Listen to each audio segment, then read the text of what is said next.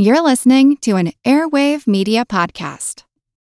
Another day is here, and you're ready for it. What to wear? Check. Breakfast, lunch, and dinner? Check. Planning for what's next and how to save for it? That's where Bank of America can help. For your financial to-dos, Bank of America has experts ready to help get you closer to your goals. Get started at one of our local financial centers or 24/7 in our mobile banking app. Find a location near you at bankofamerica.com/talktous. What would you like the power to do? Mobile banking requires downloading the app and is only available for select devices. Message and data rates may apply. Bank of America N.A., member FDIC. Many of us have those stubborn pounds that seem impossible to lose, no matter how good we eat or how hard we work out. My solution is PlushCare. PlushCare is a leading telehealth provider with doctors who are there for you day and night to partner with you in your weight loss journey. They can prescribe FDA-approved weight loss medications like Wegovy and Zepbound for those who qualify. Plus, they accept most insurance plans. To get started, visit plushcare.com/weightloss. That's plushcare.com/weightloss. Hi, I'm Seth Shostak. And I'm Molly Bentley. And this is Big Picture Science. And as you know, on our monthly Skeptic Check episodes, we investigate the weird and unfathomable. And that's why we're going to take you directly to Southern California with our reporter, Serge Rudashevsky, the only one brave enough to take on the following assignment. Hi, I'm here in the zombie transformation room. And can you describe what you're wearing, please? Wedding dress for zombie brides. You're zombie brides. Yes. It looks like you are just escaped from a wedding, or you got killed in a wedding? Yes, we got killed. Our grooms bit us. Your grooms bit you. Yeah. Now we're out for brains. Right, brains. We didn't have enough brains. We need more. It sounds as though she didn't love him for his brains. Or maybe she did love him for his brains.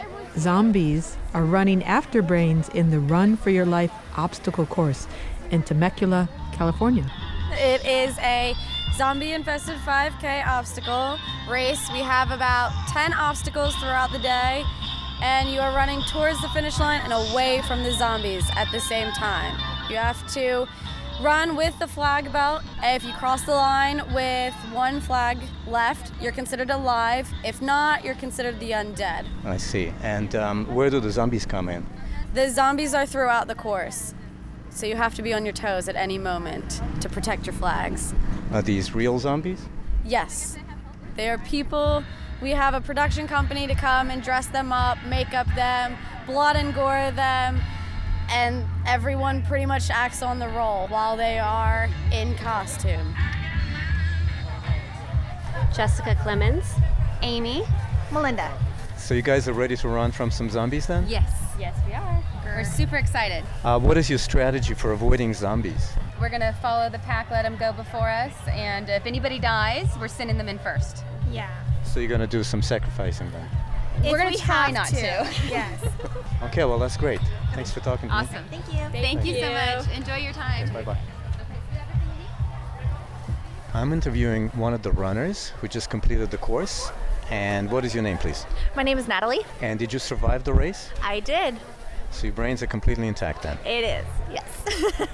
The zombies didn't get any of it? No, I'm all muddy, but no, I'm still alive. All right, can I run a quick cognition test on you then? Sure. How many fingers am I holding up? 4. 4 is correct. And now? 5. No, 5 is wrong. The thumb doesn't count. Oh, I did not know that. Okay, well, maybe this wasn't a fair test then. So I see you guys have already made the run. Yes, we did. I see some medals. Yes. Yeah. Are these the dead medals or the live medals? These are the dead ones. The dead medals. Yeah. So your brains were... We're zombies. We're pretty much dead. Infected. We're dead. Yeah. They may be dead, but we're thankful that our reporter Serge Rudashevsky escaped from Run for Your Lives in Temecula, California, without suffering unintended brain drain. Okay, well, people may be running from zombies in Southern California, but they're running toward them everywhere else. Zombies are infesting the movies, your television set, and even classrooms. The CDC used the idea of a zombie apocalypse to teach disaster preparedness. Zombies are everywhere. It's a zombie explosion. Yuck.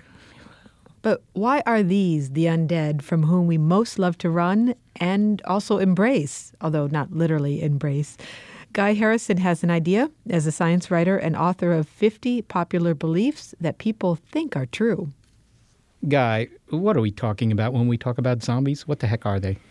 We're talking about something that has fascinated the world. Zombies have never been hotter, and for good reason, as we'll discuss. But first of all, let's figure out what is a zombie. The kind of zombie we're going to talk about today is not the one that comes from Haiti, not the person that took the poison and turned into some sort of entranced mummy stumbling around. We're talking about the good flesh-eating, walking dead zombies that we see in the movies. That's what we're talking about. And they sort of owe their origin to vampires, believe it or not. They've evolved from vampires. But now they're very different and they're a unique monster. And there's reasons why people are so fascinated with them. How long have we had this concept of zombies? You make it sound like they're an invention of the 20th century or something. They are, really they are. You can find things, like I said, some of their origins lie with vampire legends and that stuff, but the real modern-day zombie only goes back to 1968 when George Romero came out with his classic film, Night of the Living Dead. That really started it. It has been established that persons who have recently died have been returning to life and committing acts of murder. A widespread investigation of reports from funeral homes, morgues, and hospitals has concluded that the unburied dead are coming back to life and seeking human victims. And although they were never called zombies in the movie, it kicked off this craze that is only building momentum. Now you've got top-rated TV shows, you've got books on the bestseller list. Zombies are everywhere. And I think it's a good thing for science. Well, I have to say that I'm old enough to have seen that film in the theaters. As I recall, it was a cheapy black and white film shot in Pittsburgh. It apparently was the most famous film ever shot in Pittsburgh. And all it was a bunch of people in some house, and there were these guys outside, these zombies, who were trying to get inside. And that was kind of the film. Yeah, but actually the film, you have to give it some credit. It can't be just, relegated to just some B horror flick from the 60s. One, it had a black man as the lead, the heroic lead, which was very interesting for the times, and it wasn't a black exploitation movie or anything like that. And it was the first time audiences really saw this idea of dead people coming to life, stumbling around and just relentlessly, aggressively wanting to eat other people. And it really gets, I think, to some root fears that we have about being eaten. Remember, for hundreds of thousands of years, 99.9% of that time, we've been avoiding predators. So it's deep within us to not want to be eaten. And then when you get into the whole cannibalism thing of being eaten by your own kind, that's even more horrifying. And then when you get into this idea of dead people not staying dead like they should, that's even freaky. So George Romero did a really cool thing. He introduced all these concepts, wrapped them up into one little neat, decayed package, and inflicted it on the world. Now, you say they just want to eat us. Are all parts of us? I mean, I thought they were only interested in our brains. It's as if they had one of those diagrams of a human, like you see diagrams of cattle, and this is the flank steak and this is the rump steak, and But with us, only the brain is outlined. Or am I wrong about that? Actually, that's a misconception. We're getting kind of weird here. We're talking about something that's not real as if it's real. But George Romero never did the whole brain thing. That came later with a much lesser quality movie that introduced this whole idea about zombies want to eat your brains, and it was it's cute, it caught on, but actually the classic zombie is just happy to chomp on anything anything available. Why do you think they're so popular? Because they are. There are zombie crawls. People have zombie festivals, zombie parties. Zombies are in. Yeah, I've written about this and thought about it a lot. Like, what is the zombie craze, and why am I attracted to zombies? Why do I like a good zombie movie? Because I'm a science fan. I like the real stuff. I'm not taken in with magic and supernatural things. So what's going on? I thought about it, and I think it has something to do with, we can think about a ghost or a supernatural monster, and it can scare us. These things can scare us very well. But nothing works better at really getting at you and terrifying you than something that could be real. And that's the kernel of truth down in the zombie myth, is that something about it could be true. Maybe some virus could evolve that actually could cause people to behave this way and stumble around and want to eat other people. It could happen. I think the thing that turns me on and so many others is that beneath the horror film, genre here, there's something that scares us because maybe it could happen. I don't expect it to happen. Relax, don't lose any sleep. But it does get your attention. You're not putting bars up on your windows to protect you from the zombies.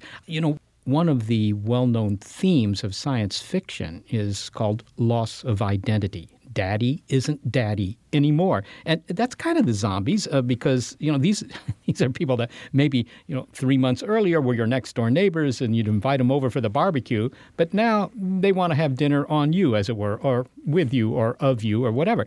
So this loss of identity, somebody familiar is now this relentlessly aggressive beast. That sounds like science fiction, really. Yeah, exactly. It's perfect. Are there some real-life zombies in nature? Yeah, absolutely. We know about rabies. There's a virus that can turn a dog into a very aggressive creature that wants to bite you. There are examples in nature. I know of an ant that can get a parasite in it that will cause it. It's incredible. It will control the creature and cause it to just have this irresistible urge to climb up to the tallest stalk of grass that it can find and then start waving around so that a bird is more likely to eat it so the parasite can continue its life cycle. So is that the reason that some scientists are taking zombies more seriously these days? Yeah, I think it's like I said, it's the opportunity to teach real and good science to people who otherwise might not pay attention. Even public health officials see it as a good way to promote proper planning for real disasters. You think, hey, zombie apocalypse, store up water, peanut butter, make sure you got duct tape, whatever, the things you need. And also the CDC famously a couple of years ago, they used a zombie apocalypse as a way to communicate important information about how to plan for problems. Somebody who's, say, a government official who's trying to get people to understand you must plan, you must prepare for earthquakes, hurricanes, these types of events. A zombie apocalypse might be a cute way to get their attention and then get them to do something very important for themselves. Well, Guy Harrison, I want to thank you so much for talking to us about the undead. Thank you very much. Guy Harrison is a science writer and the author of 50 Popular Beliefs That People Think Are True. Now, most people don't think zombies are true, but studying their weird behavior does have scientific value. And this is actually the second show that we've done on zombies. We did one a couple years ago, and it was against my better judgment. Well, I'm not sure that judgment was correct, Molly, because from our mail, it seemed to be a widely popular show. I know. I couldn't believe it because I didn't feel that it was the most scientific of subjects. However, the zombie fever has only grown since then, and there are now intriguing scientific offshoots of this particular zeitgeist, if a zeitgeist can have offshoots, which you'll hear, although the show remains skeptic check, zombies aren't real. No, not real. But zombies are trending when they stagger not just through movies and pop up into Pulp Fiction, but into public radio. At the annual Public Radio Conference, Molly and I met this guy. Jonathan Coulton, singer-songwriter and internet superstar. And he was at this conference singing not about peace, diversity, or restoring federal funds to public broadcasting, but about zombies. What's the name of the song? It's a memo. It's called Re Your Brains. Hey, Tom, it's Bob from the office down the hall. Good to see you, buddy. How have you been? Things have been okay for me, except that I'm a zombie now. I really wish you'd let us in. I think I speak for all of us when I say I understand why you folks might hesitate to submit to our demands. But here's an FYI, you're all gonna die screaming. All we wanna do is eat your brains. We're not unreasonable, no one's gonna eat your eyes. All we wanna do is eat your brains. We're at an impasse here, maybe we should compromise. If you open up the doors, we'll all come inside and eat your brains. Jonathan, I gotta ask, what prompted you to write a song about a bunch of guys with flat personalities that go around, chowing down on cerebellums? This is one of those songs that sort of sprung fully formed into my head. Not the complete song, but that line, all we want to do is eat your brains, we're not unreasonable, sort of came to me in a moment of inspiration. And I immediately knew who that guy was, and he was a guy that I have worked with in an office. Well, I mean, do you find that zombies are back to sort of, kind of chic these days? I mean, could that be due to the fact that, today everybody's trying to have a type A personality, and so we're kind of attracted to people who have a, type Z personality? I mean, why zombies? I think there is something particularly compelling about the zombie ethos. And I think it has to do, I don't know, they're not ashamed. They don't have any shame. They don't have anything that they have to do that they don't want to do. They have one goal that they are focused on, and it completely satisfies them. Does the song resonate with the public? Do you find people to play their zombie song? I do. I find that people, usually when I perform that song, I ask the audience to sing along in the chorus, and I encourage them to act like zombies. And it is remarkable to me, over and over again, people are very ready to scream and yell like zombies, which says something about us as a race. I don't know what, but they're ready to do it for sure. Have you ever met anybody you thought, this might be an actual zombie, or is this just like, people dressing up like ghosts on Halloween? Well, part of the joke of the song, I think, is that the zombie and the human, they used to be co-workers, and the zombie is speaking in this sort of corporate language, and it just sort of happened as I was writing the song, but I think it's an interesting parallel between the zombie who wants to eat brains and the zombie who just wants you to put the right report on his desk at the right time. Well, I always wondered about zombies, whether they do anything else other than just, relentlessly look for something to eat. I don't think they do, and that's part of the beauty and the purity of the zombie way. Jonathan Coulton, thank you so much for talking with me. Well, thank you. A songwriting virus has taken over Jonathan Coulton's brain. Luckily, he has the talent to make it work for him. You can find a link to more songs from Jonathan, including his latest album, at our website, bigpicturescience.org. All we want to do is eat your brains. We're not unreasonable. No one's gonna eat your eyes. What do you get when you add one zombie to another zombie? Well, I know you're thinking two zombies, but actually you get a killer formula for predicting epidemics. It's Skeptic Check, Zombies Aren't Real, from Big Picture Science. Open up the doors, we'll all come inside and eat your brains.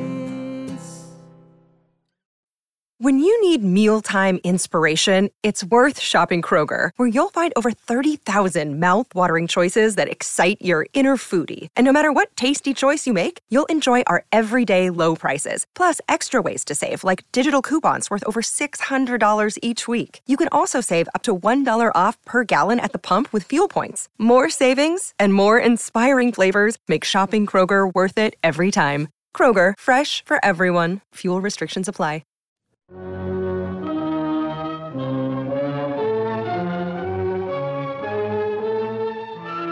Welcome back to Skeptic Check. Zombies aren't real. Okay, not real, but possibly useful. Now, Seth, if I were to ask you to do the numbers, what comes to mind? Well, I don't know. I would think of maybe plotting the line widths of galaxies versus their distance or something like that. I don't know. Okay. Others might imagine tax returns, horse races, or baseball stats. However, the spread of a zombie virus, it's also a numbers game. Remember, as zombies prowl the countryside looking for brains, at least that's one popular interpretation of their dining preferences, they spread their infection. So, let's say one zombie bites the arms of two non-zombies. Those survive, only to become the walking undead themselves. They stumble upon, perhaps infect 4 more victims, and so on as the zombie plague grows. Until the countryside is heavily populated with zombies. A potentially exponential rise in anything is of interest to mathematicians such as Robert Smith, but it's also a phenomenon that interests him as an epidemiologist who charts the spread of disease.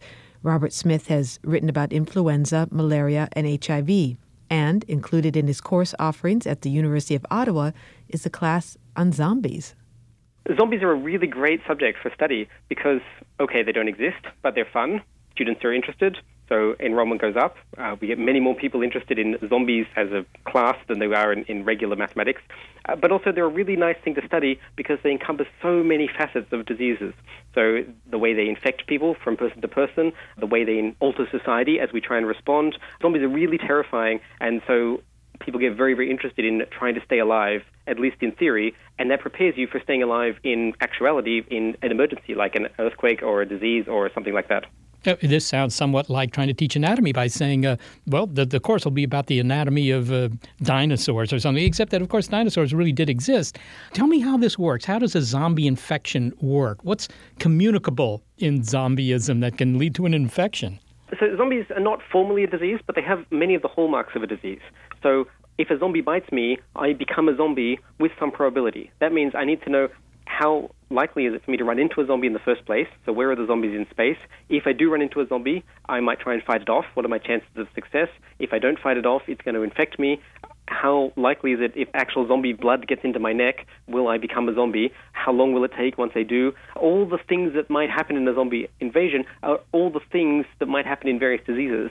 And some of those diseases do exist, some don't, not yet, but they might be the next pandemic. When the next pandemic comes, we need to figure out what to do about it really, really quickly. And so preparing for something like a zombie invasion helps us prepare for other things where we don't know what they'll look like before they happen. All right, so zombies are kind of an analog for real-life infections. But as far as the zombies themselves go, you start off with one or a few zombies, I assume, just a small number? Yep. And they bite somebody else, and that might infect them. I don't know how they transmit their zombieism. Do they bite them? Yes, they bite. It tends to be blood-to-skin contact. So the zombie teeth, I guess, breaks the skin, and from the saliva in the zombie's mouth, it transmits. And this is actually quite similar to, say, mosquito biting you. Mosquitoes, when they infect you with malaria, it's in the saliva, so the saliva gets into the blood. So it's a sort of plausible virus transmission. And, a person who has a virus, blood-to-blood is the best way to do it, right? If you have a cut and they have a cut and the blood gets together. So if it's in the saliva to skin is a way of doing it. What's, I think, more interesting, though, is the form that such a spread might take, right? So if you have a zombie, a single zombie, then of course things will sort of happen more around where the zombie is and so on. But if you have multiple zombies happening, that might be because they rose from the grave, or it might be because they arrived in different ways, some on planes, some on boats and so on. Right? Suddenly you've got a lot of people infected in your city. How does that affect the random person in that city? How long will it take before they have to deal with this virus? Can they hide? Can they find a cure? Can they wait it out? If they get sick, will they recover? All the things that you might have to deal with. Zombies, in a way, take care of everything. Okay, so getting back to the model, you have a small core group of zombies, the initial number of zombies, all right, and they begin to spread their affliction. You say that they tend to spread this by biting, although when you say they tend to, it sounds like there's real data on this. I don't know. Maybe somebody's actually observed them biting other people. I don't know. But well, actually, there is a kind of data which is that on university campuses all over the place, they're playing the humans versus zombie games, where they'll some people will be zombies and they'll chase around other people and try and infect them. And of course, they don't actually make zombies, but you can look at the way transmission works. And trying to measure transmission of disease is really, really difficult. We're not very good at that. We tend to measure other things and backtrack to try and hope that we've figured out how transmission works. But with the humans versus zombie games, we have a way of now figuring out, if I'm a zombie, how many humans will I infect? And that's a really crucial number. And so by doing that, if that number is big, well, we have a big spread, right, that number gets limited by various things. I run out of people to infect, or I'm stuck in a classroom and I can't get out, or whatever it is. All those factors are really important things that we like to know about all sorts of diseases. If we can measure it at least for a sort of pretend disease, that's at least somewhere to start. It sounds like something that should take off exponentially, if you will. I mean, as if the zombies are really unstoppable because they're already dead. You can't really kill these guys, can you? I mean, what keeps it from just simply growing till the entire population consists of zombies? Zombies have things that we don't have. They don't need to sleep, to eat. They just keep coming at you. And, in a one-on-one attack, I can probably beat a zombie, if I have a weapon at hand. If I'm facing two zombies, I'm probably not going to do pretty well. So individually, if it's just one isolated case, okay, fine. Anything else, I have no chance. But we have an advantage too, which is we have our intelligence. And so we can do things the zombies can't. We can build moats, fences, we can electrify our fences, we can hide ourselves away in bunkers, we can fortify defenses, all sorts of things that we can do that the zombies can't. They have sheer numbers, which is very, very powerful, but we have brains, and our brains are very, very strong. So what do the models show? If you run these models, what happens? Is it curtains for humanity, or does it just depend on the initial parameters you put into the model? I mean, what are the odds? So what we find is that, like most diseases, there's a window of opportunity very early on. So if you can fight the zombies at the beginning of the epidemic, you hit them early and hit them hard, you can turn things around. You can stop the outbreak from happening. And that's true of many diseases as well. Like we could have stopped HIV in the 80s if we'd been coordinated enough. And we weren't, because we couldn't get Congress or, everybody, world governments and so on, to all agree to fight this thing. In fact, it was very hard to agree that we even had it, and we lost our window. But if we're fast enough, then we can do that. And so if we do things like we quarantine cities that are infected, we isolate other cities, we move people out of high-density urban areas into rural areas, it's possible we can actually stop the zombie invasion. We start picking up the zombies one by one, we bring the army in, all the things that we would try and do. We have to do them quickly, though, and that requires a lot of coordination. So it's possible, it's doable, but we all have to be pretty much singing from the same song tune. You've intimated that this mathematical modeling is applicable to real-world diseases. Now, has that happened? Have you used these techniques for... Yes, very often.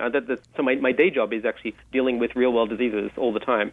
And so we looked at things like if you have a potential HIV vaccine, could it make things worse? And the answer is, yes, absolutely. It very much is likely to make things worse unless you do certain things. So unless you develop the vaccine in the right way. And we did this back in, say, 2004, I think. And then in 2009, they came up with a preliminary vaccine that did exactly what we said it was going to do.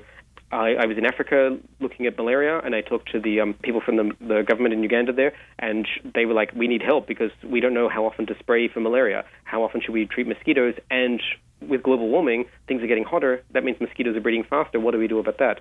So we used our mathematical models to develop techniques for spraying to try and treat malaria and then see what happens as things hot up, and then you have to spray more often. Mathematical modeling has a long history of dealing with real-world stuff, but particularly diseases. It dates back to the 1700s when they were trying to deal with smallpox. Well, Robert Smith, thank you so much for talking with me. Yes, you're very welcome. Robert Smith, who includes a question mark as part of his surname, is a mathematician and epidemiologist at the University of Ottawa in Canada.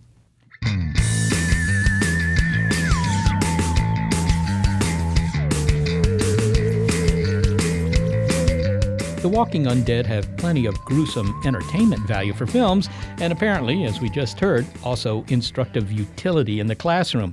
But the circumstance of being in limbo between life and death is a real one, confronted by doctors, patients, and their families. And with advanced medical technology, this division has become very blurred indeed. There used to be a clear demarcation between life and death. You were one or the other. Today, determining the moment of death has become complicated, says science writer Dick Teresi in his informative and darkly comical book, The Undead.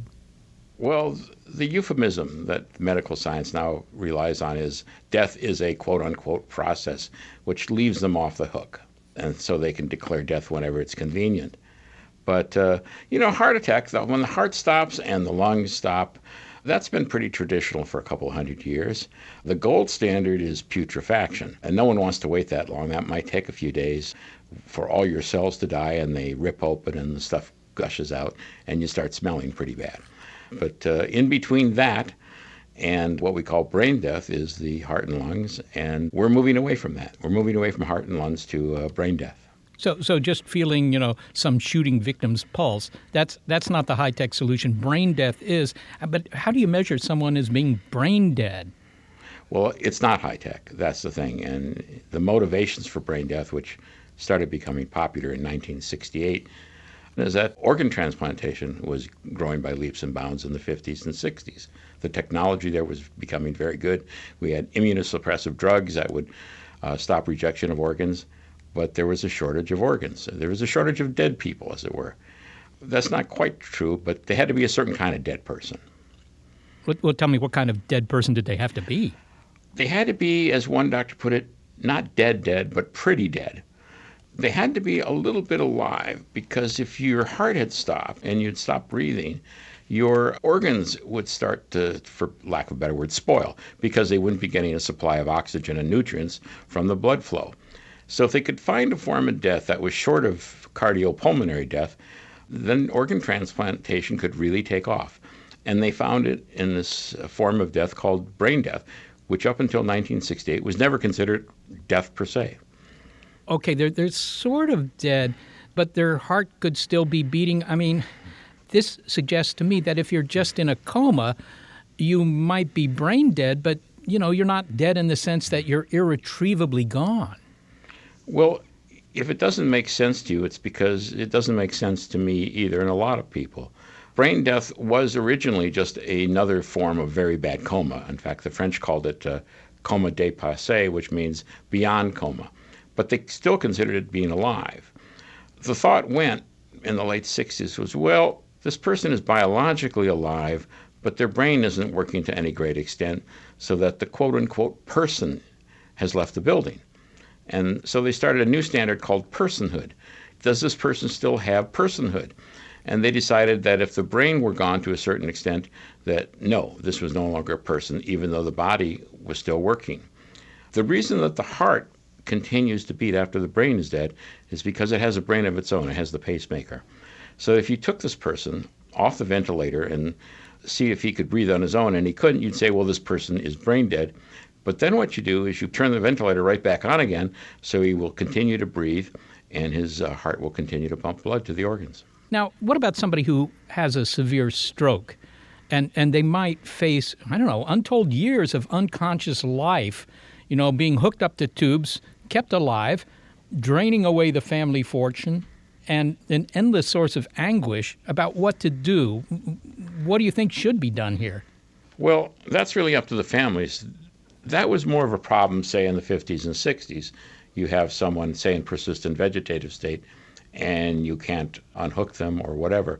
Today, we're more flexible in withdrawing life support. The problem with people in the persistent vegetative state is that they can breathe on their own. And so it's kind of problematic. What do you do with them? A more significant problem with the persistent vegetative state is that 43% of them, it turns out in one study, are in fact conscious. They were simply misdiagnosed. Misdiagnosed. Now, when you say conscious, they may not be reacting to you. You can talk to them. They don't talk back, but they're aware of what you're saying? Yes, they can send messages using buzzers, drawing figures with their fingers. They can communicate via brain scans, PET scans. You can ask them questions and show them a picture of their grandmother. And the part of their brain that deals with facial recognition will light up.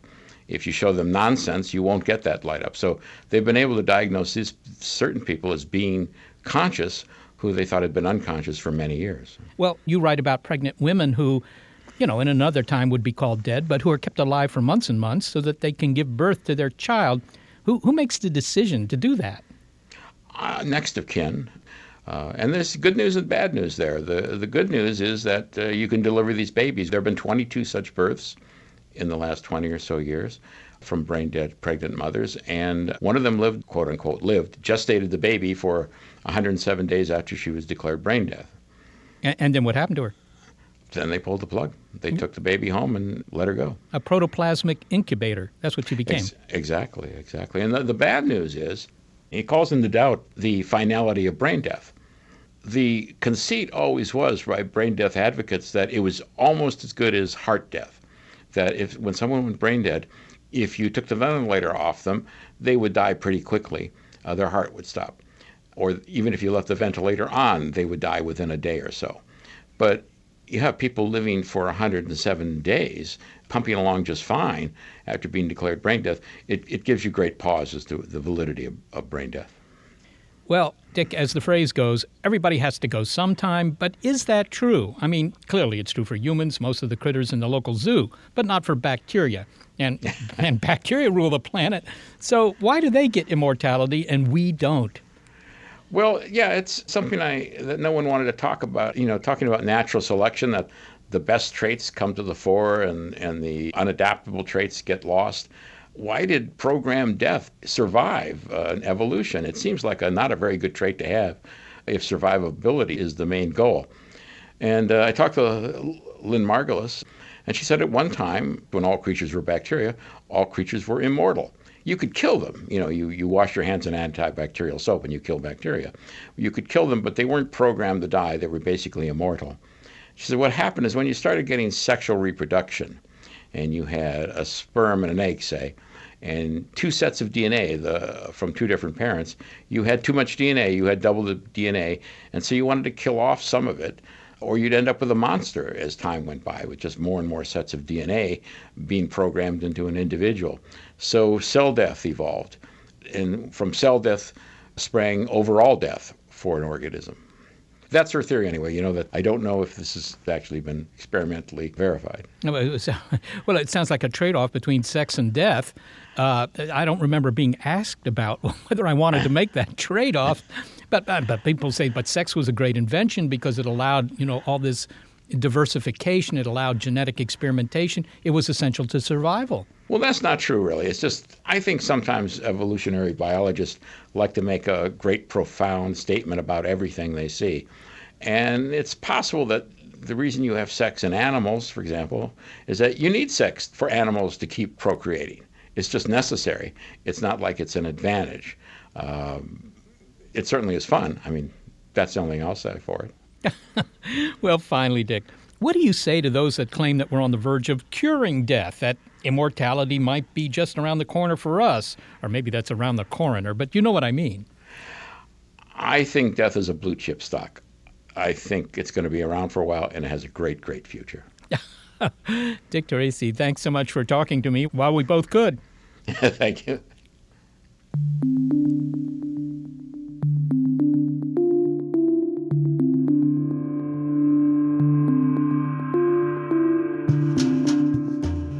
Dick Turasi is a science writer and author of The Undead. And here comes the subtitle, Organ Harvesting, the Ice Water Test, Beating Heart Cadavers, How Medicine is Blurring the Line Between Life and Death. Wow, if you read the entire front cover of this book, you've probably read 10% of the tome there. Coming up, why you should stay clear of bats, the mammalian kind, and other stories from scientists who track rabies. It's Skeptic Check, Zombies Aren't Real, from Big Picture Science.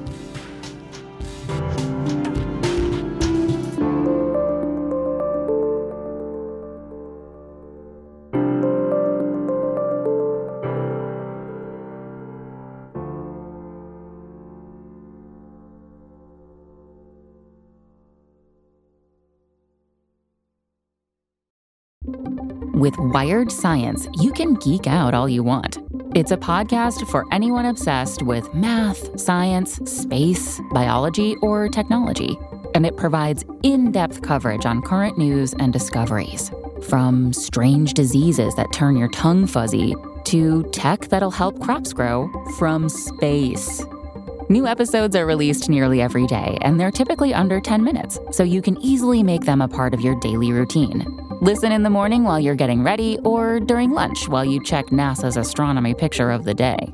Check out Wired Science now, wherever you get your podcasts. That's Wired Science, wherever you get your podcasts. Well, zombies aren't real. However, they're really enmeshed in popular culture. They combine our fear and fascination with death, with loss of identity, and with the spread of disease. And there is one infection whose symptoms are evocative of a zombie virus. In fact, it's a malady that may have contributed to the popular image of the disease, of the insane, foaming-at-the-mouth, zombified victim. Rabies. It's an old disease. It can be traced to antiquity, although identification of the causative virus only happened in the last century. In the United States, rabies infection is rare. There are only a couple of cases a year. The infection rate of rabies worldwide is higher. About 55,000 people acquire the virus annually. And if an infection gets underway because there's no vaccine available, well, the mortality rate is near 100%. However, there is a new treatment that might help, and it has been proven successful.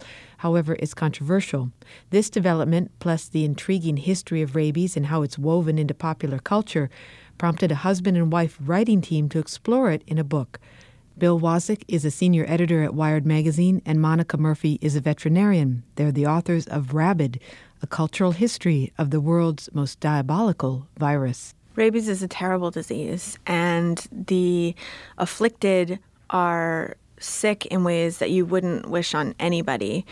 The syndrome often begins with subtler symptoms, a twitch or prickle at the site where one was bitten, and that progresses to a general malaise and neurologic signs that cause the patient to become deranged, fearful, angry, passionate. And all of this relates to the fact that the rabies virus is invading the limbic system of the brain, the seat of primitive emotions and passions, and punctuating that are periods of lucidity where the patient can fully contemplate how awful his situation is. The hallmark symptom of rabies in humans is what we would call hydrophobia, where there's an inability to swallow combined with excessive salivation, and those two things together create a sort of almost visceral revulsion to liquids. And so you'll often have a patient who will be desperately thirsty, but you offer them a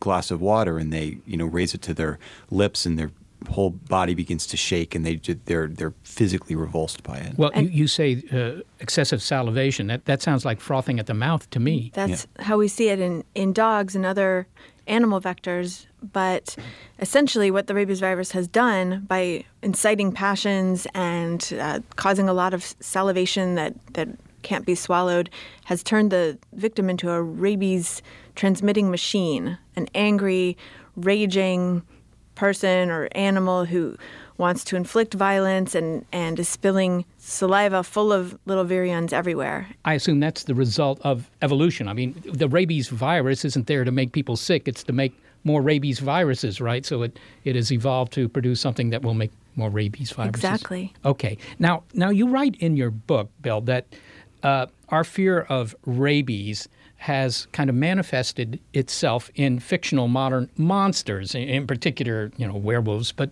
zombies. Is that true? I mean, do we relate zombie behavior to somehow rabies? It's impossible to make the link in any, truly definitive way. But what I will say is that rabies exists in human writing for as long as there has been human writing, right? You find references to rabies in Sumerian texts and Akkadian texts in ancient Greek. And it has always been the sort of dark side of the dog and sort of the dark side of the animal kingdom. There's a way in which rabies appears metaphorically throughout history and literature as this sort of insensate animal rage, which is really a sort of possession. I mean, and the idea of rabies as a kind of possession is something that you see throughout literature.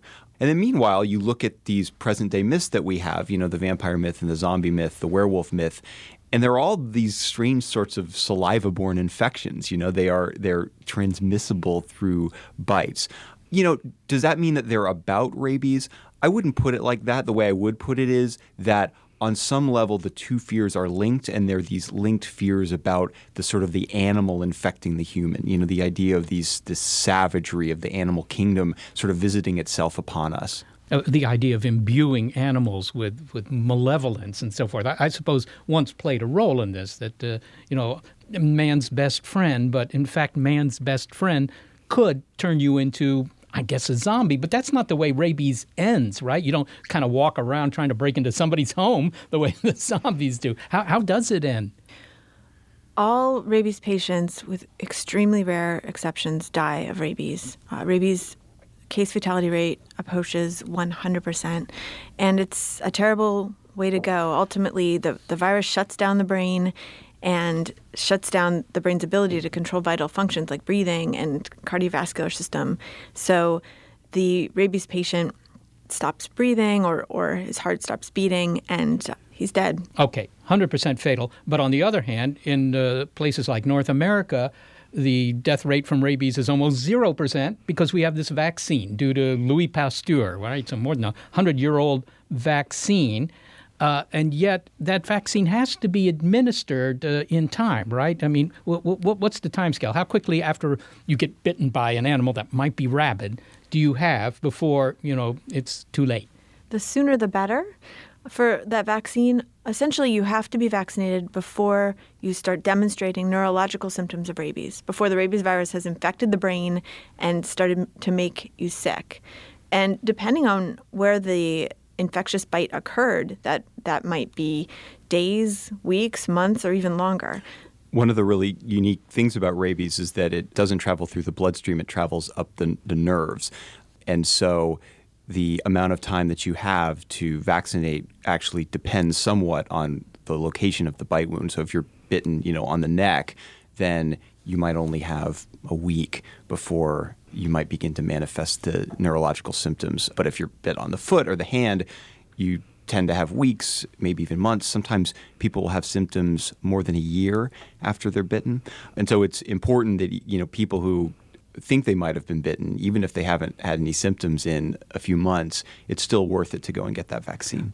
But under what circumstances? I mean, because you see some bats on a hike you're making. I mean, when do you subject yourself to this? Well, bat contact can be pretty subtle, and that is why over the last few decades, most North American rabies cases in people have been the result of bat contact. People have a pretty good idea when a raccoon runs out of the woods and attaches itself to his shoulder that they should seek follow-up care and get some rabies vaccines. What's less clear is if you wake up with a bat in your house, what you should do about that. And public health officials will tell you that if you find a bat in a room with anyone who's been sleeping, intoxicated, who's very young or is disabled, that person should probably be considered exposed to that bat. And if the bat is rabid or if his rabies status is unknown, that person is possibly going to need some vaccines. Okay, but you write about a case, a couple of cases actually, in which people have been bitten. They weren't amenable to the usual vaccine treatment, presumably because it took too long to recognize the symptoms. But there was a whole new approach that was developed, on the order of 8 or 9 years ago. Can you tell me about that, Bill? Sure. So the girl in question, her name was Gina Giese, and she was bit by a bat while at church, didn't get any vaccine, began to develop the neurological signs of rabies, at which point it's too late to receive vaccine. And she was, brought to the Children's Hospital of Wisconsin in Milwaukee as a potential case of rabies. And like most doctors, Dr. Willoughby, who was the person who she was transferred to, had never seen a case of rabies before. He had to run a test and send it off to the CDC, which gave him a window to read up on rabies and explore the possibilities of treatment. And by the time the positive diagnosis rolled around, about 24 hours later, he realized that there was nothing really new to try, but his reading on basic science gave him an idea for something completely original. So he talked to his colleagues and the Giese parents, and together they decided to go ahead and induce a coma in Gina Giese, a medical coma that would take her very, very deep and give her body an opportunity to fight off the virus while her vital functions were under the control of hospital personnel. So the idea was to postpone the brain destruction, if you will, that the virus would cause by simply putting her on hold, as it were, kind of a suspended animation approach, and just let her antibodies rise to the challenge of beating off this virus. Exactly. Because it's still kind of controversial what rabies does to the brain in terms of how it causes damage, if it causes damage at all. Maybe it just shuts down vital functions like control of the cardiovascular system and the respiratory system and kills the patient that way. And so his thinking was if his patient was under a medical coma and her vital functions were thus being controlled by the doctors taking care of her, he could give her that time for the immune response to kick in and fight off the virus, allowing her to survive. Well, Bill, given the fact that, it's hard to imagine a disease that affects fewer Americans than this one, and yet you've written a book about it. You and Monica have written this book. What prompted you to do that? So, Monica is a veterinarian, and even though she had never seen a case of rabies while she was in practice, she used to come home and tell me about sort of the amazing things that, say amazing, it sounds good, but just the sort of terrible, amazing nature of rabies. It's one of those diseases that changes the behavior of its host in order to spread itself.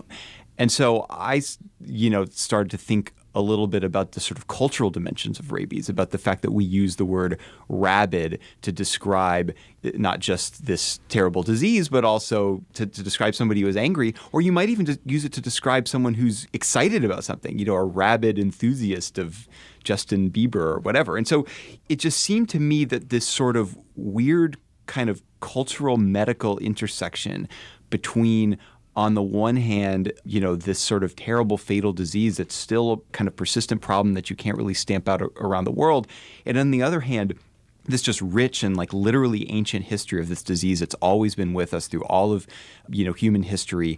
There was just this sort of fascinating collision of things to explore. Monica, what does rabies mean for us today? In some ways, talking about rabies sounds like it's talking about the Black Plague or something from the past. And there's not much research being done here in this country. 2 people a year, you say, contract rabies. North American veterinarians don't see a lot of rabies. They definitely don't see a lot of it in pets. But rabies remains an important part of our training as veterinarians because our low numbers of human cases of rabies in North America come at tremendous effort. It's only through the ongoing attention to vaccination in dogs and cats and livestock that we're able to keep the numbers as low as they are. And in the history of veterinary medicine in the United States, protecting people from rabies has actually been one of our most important responsibilities as veterinarians. The cornerstone of our job is protecting human health by paying close attention to diseases in animals and how they can spread and change and affect people. Monica Murphy, thanks so much for being with us. Thank you. And Bill Wasick, thank you for talking with us today. Thank you. Monica Murphy is a veterinarian, and Bill Wasick is a senior editor at Wired magazine. They are authors of Rabid, A Cultural History of the World's Most Diabolical Virus.